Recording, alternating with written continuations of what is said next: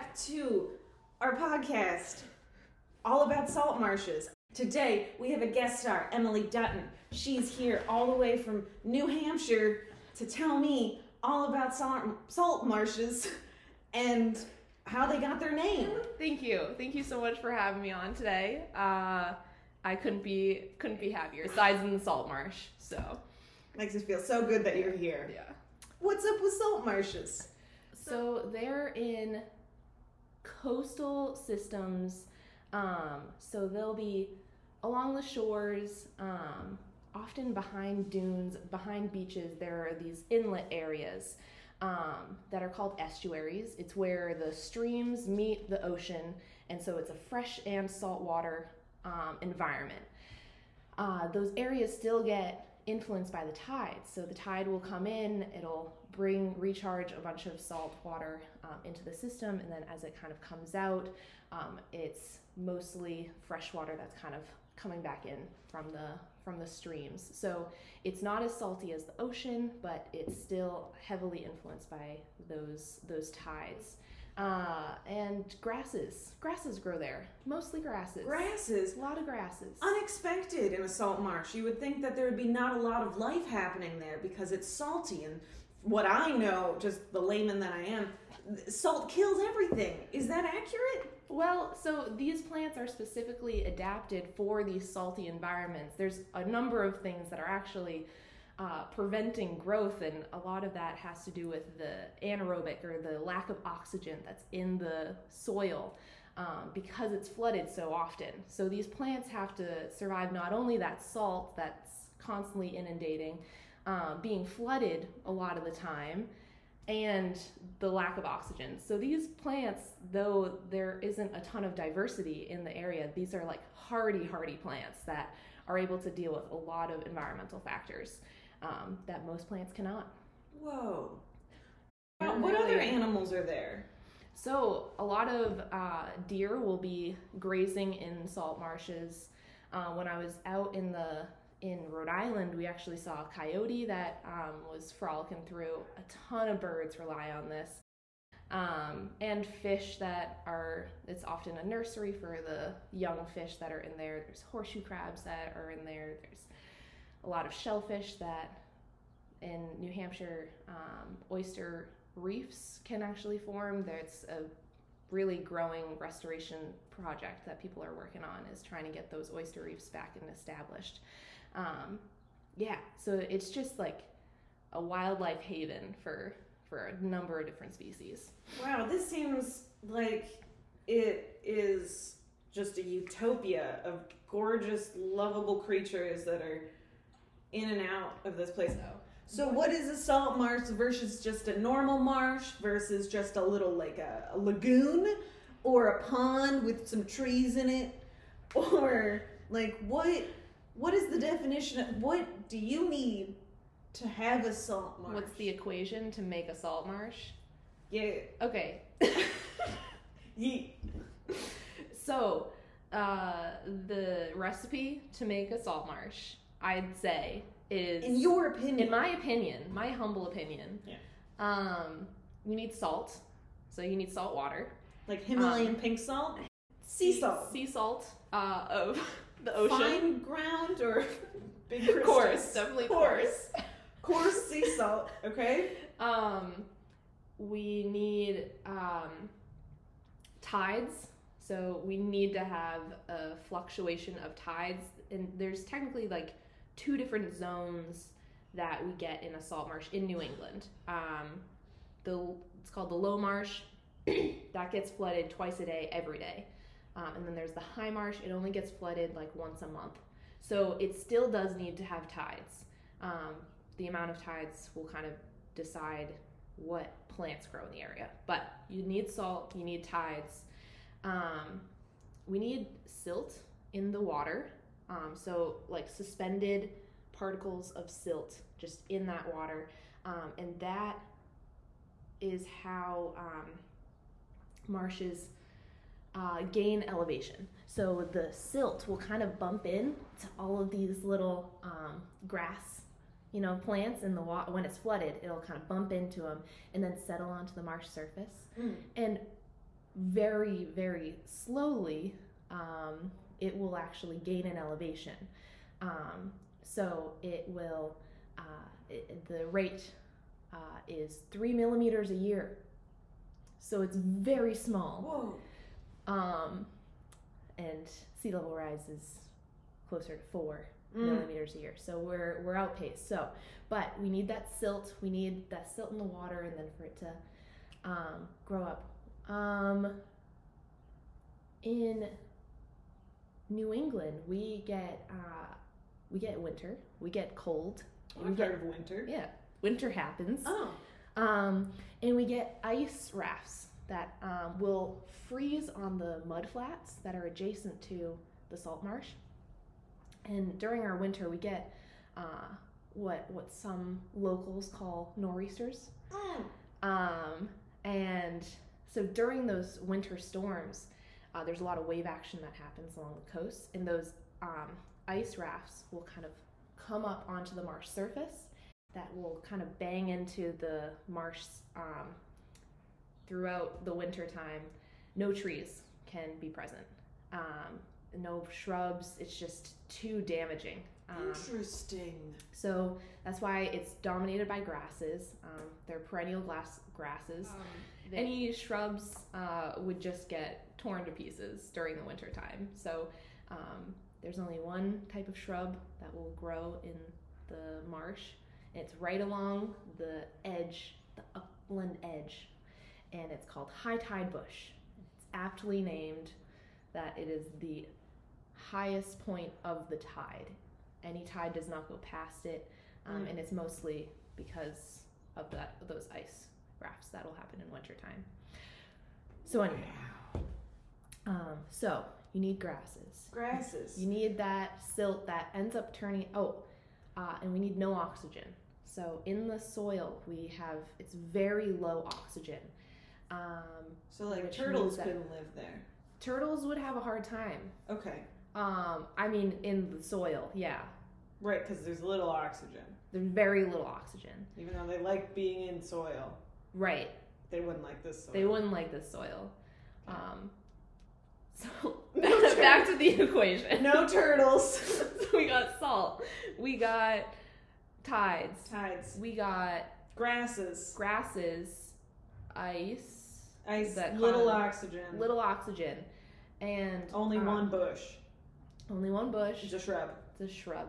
A bush shrub. I think that those are synonyms. Are they? I'll have to look it up. How about sunlight? Definitely a lot of sunlight. A lot of sunlight. It's because there are no shrubs, there are no trees. Yeah. They're getting constant sunlight. So these plants are really dealing with a lot of exposure, a lot of salt, which not many plants can. It's definitely a rough existence for these plants. There's also some there's sulfides that will that's that rotten egg smell that you'll get. Yeah. So I know that. Yeah. So there's these plants really have to deal with these sulfides that are, basically horribly toxic to these plants, so they have to deal with that. But it is a huge trait of salt marshes. It's something that's just you're gonna have stinky peat, and peat is P-E-A-T instead of P-E-T-E. We're not talking about some guy named Pete who smells all the time, but peat moss does that come from salt marshes? But it comes from a freshwater marsh. Oh. And those are really found in Canada? Ireland? Oh. Probably Canada too. But it basically just means it's an anoxic, so there's no oxygen. So decomposition is really low. And so you get this accumulation of organic matter, and that's what peat is. So peat moss, which is used heavily in gardening, has really high organic matter and has all of those nutrients and really great stuff for plants. And it wasn't broken down because it's in in a low oxygen environment. Same thing happens in a salt marsh, except we get kind of different situations because of the other components of the salts and the tides and all that jazz and the bacteria that colonizes there. So we get stinky peat instead of peat moss. Got it. Yeah. Got it. What are there anything that are threatening the salt marshes and the animals that are there and the grasses? What's happening? Yeah. So there's this thing you might have heard of, sea level rise. What? Average high tide lines are just getting pushed further and further inland. And because of that, our marshes especially, but a number of people have experienced this if they live along the coast, we're getting a lot more flooding that will happen. And so the grasses that are holding these marshes together, so all the grasses that we see, that's all the above ground biomass, if you will, but below ground, all of the roots, that's what's holding the marsh together. It has this dense network of all of these roots that are just entangled and twisted together, and it's actually holding all of that sediment in place. Without those plants to hold the sediment in place, all of it will just erode away, which is what happens when they get flooded for too long. When there's not enough period for them to breathe, then the plants will die, and that marsh will get eroded away, and it'll turn to a mud flat where it's just a slab of unvegetated mud, if you will. Quick, is anything like this or other things impacting salt marshes today? Definitely, yeah. So there's also the problems of development. Lots of people really love being by the water. They want to have their home there. I think that if they wait 20 years, wherever they are, they might have coastline. So, just play the long game. But anyway. This is a podcast about salt marshes. Get it together. Not your soapbox from residential areas. Right. Sorry. That's my different Horses. podcast. Get back to it. So, we really like to develop. We have made it a lot more difficult to develop in the areas, but we will often do like mitigation developments. So if you develop along a coastline, as long as you can kind of restore or protect another area, then it's okay. So we're kind of treating it like changing a salt marsh in one area, but as long as you're restoring another, it's equal and okay. Cool. My main question is, how are salt marshes good for humans? How do they help humankind? Salt marshes provide a number of ecosystem services for humans. Huge storm surges, we get a lot of wave activity, and salt marshes will actually decrease that wave action.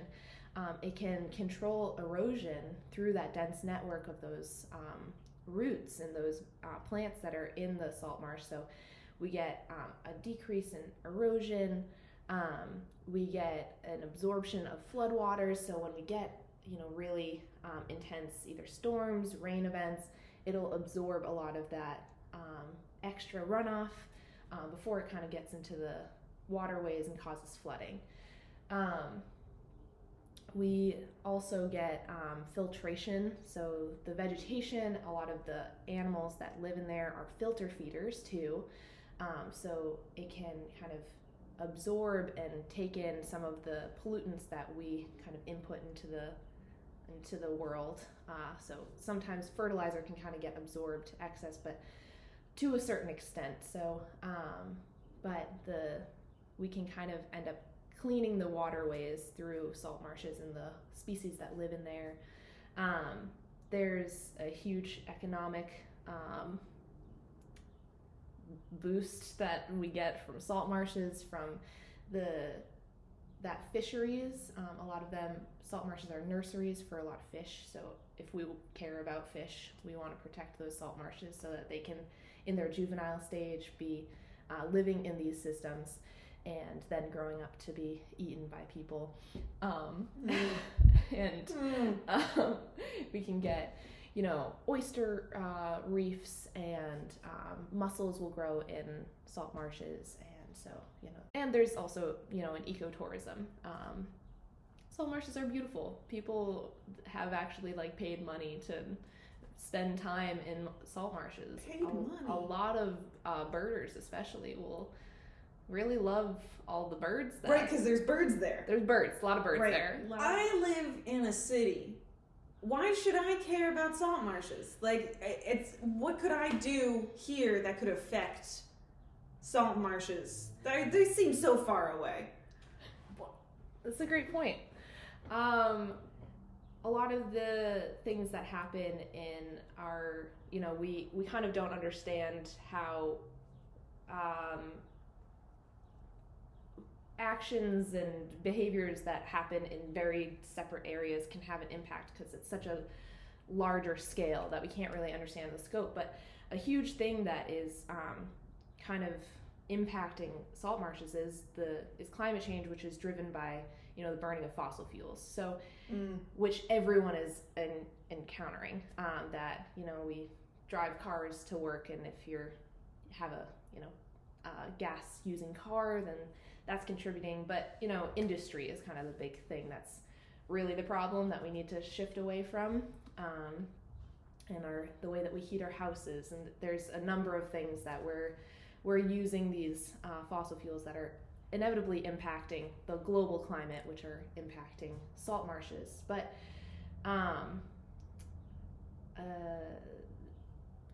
in cities, just in general, there's a lot of waterway pollution that can happen, which can have kind of downstream effects.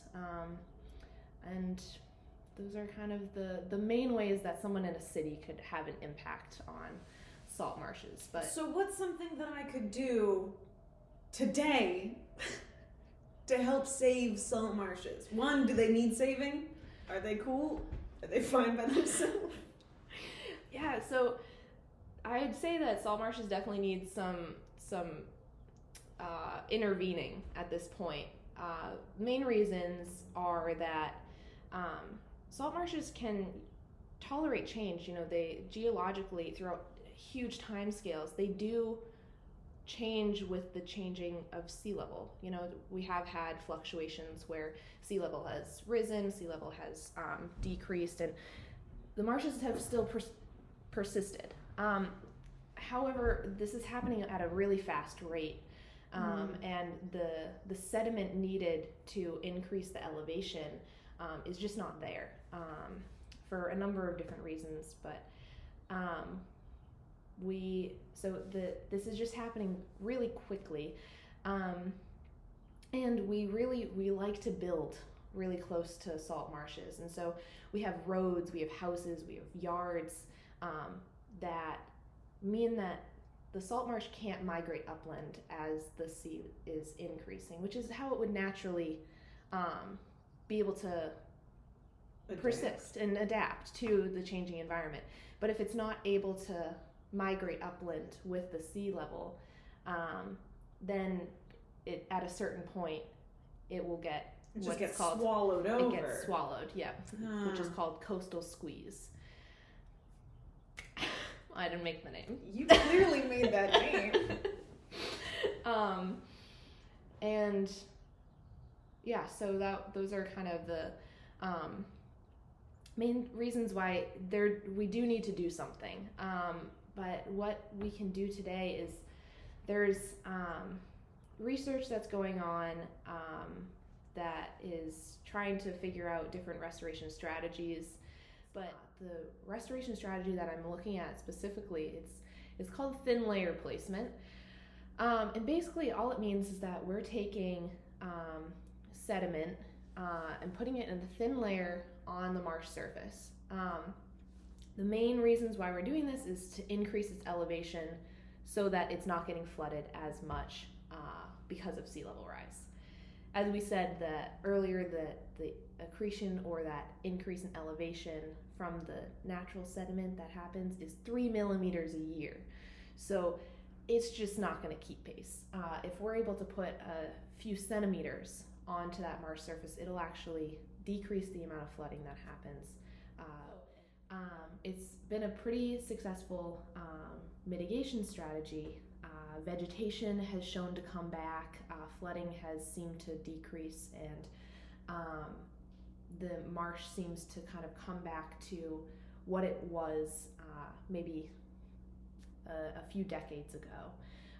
We don't really know how we're going to be able to mitigate things on how it was before us kind of things. We've done a lot of damage. But if we can kind of hold on to those marshes while sea level is continuing to rise, it's something that I am hoping New England will start to incorporate in its restoration strategies. But a common, not person in the scientific restoration for salt marsh fields, it's kind of abstract, the things that we would hope to do.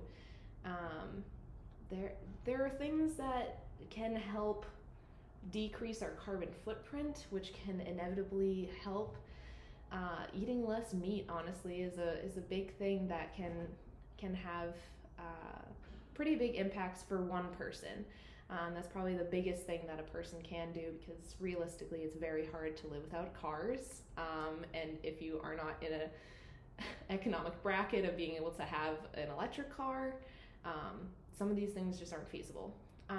But being able to maybe switch your diet to eating less meat is a large way that people can kind of make some changes to their day-to-day life. If you're able to rely more on public transportation, if you live in a city rather than individual cars, it's another great way. But mostly a lot of the big changes are going to happen from governments. So if we can kind of vote for the people that, in your area that are promoting things that you care about. So if there are people that have really strong environmental values, voting locally.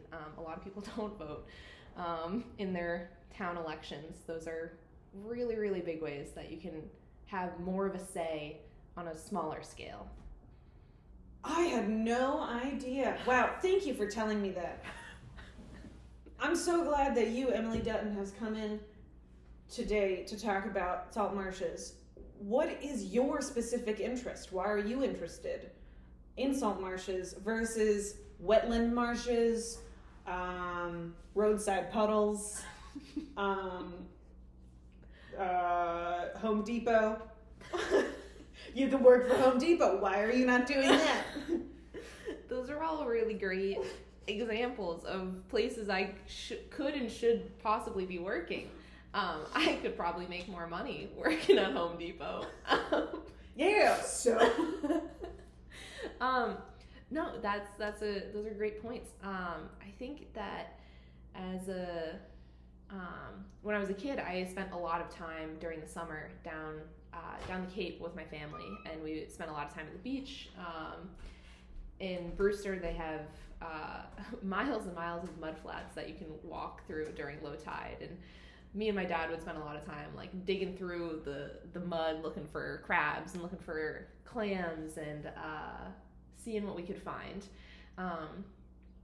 So I guess I have had a draw towards the ocean and salty environments from a young age, and they're so rad. Like, they provide so many ecosystem services, just like they do so much, and it's just like, it's not just for us, but it's like to get people on board. You're like, but salt marshes do such cool things, and they're pretty. Wow, neat. Wow, this has been an exciting maybe 20 minutes podcast. Thank you so much, Emily Dutton, for being here today. Before we go, could you recreate a bird sound for me from a salt marsh? Sure.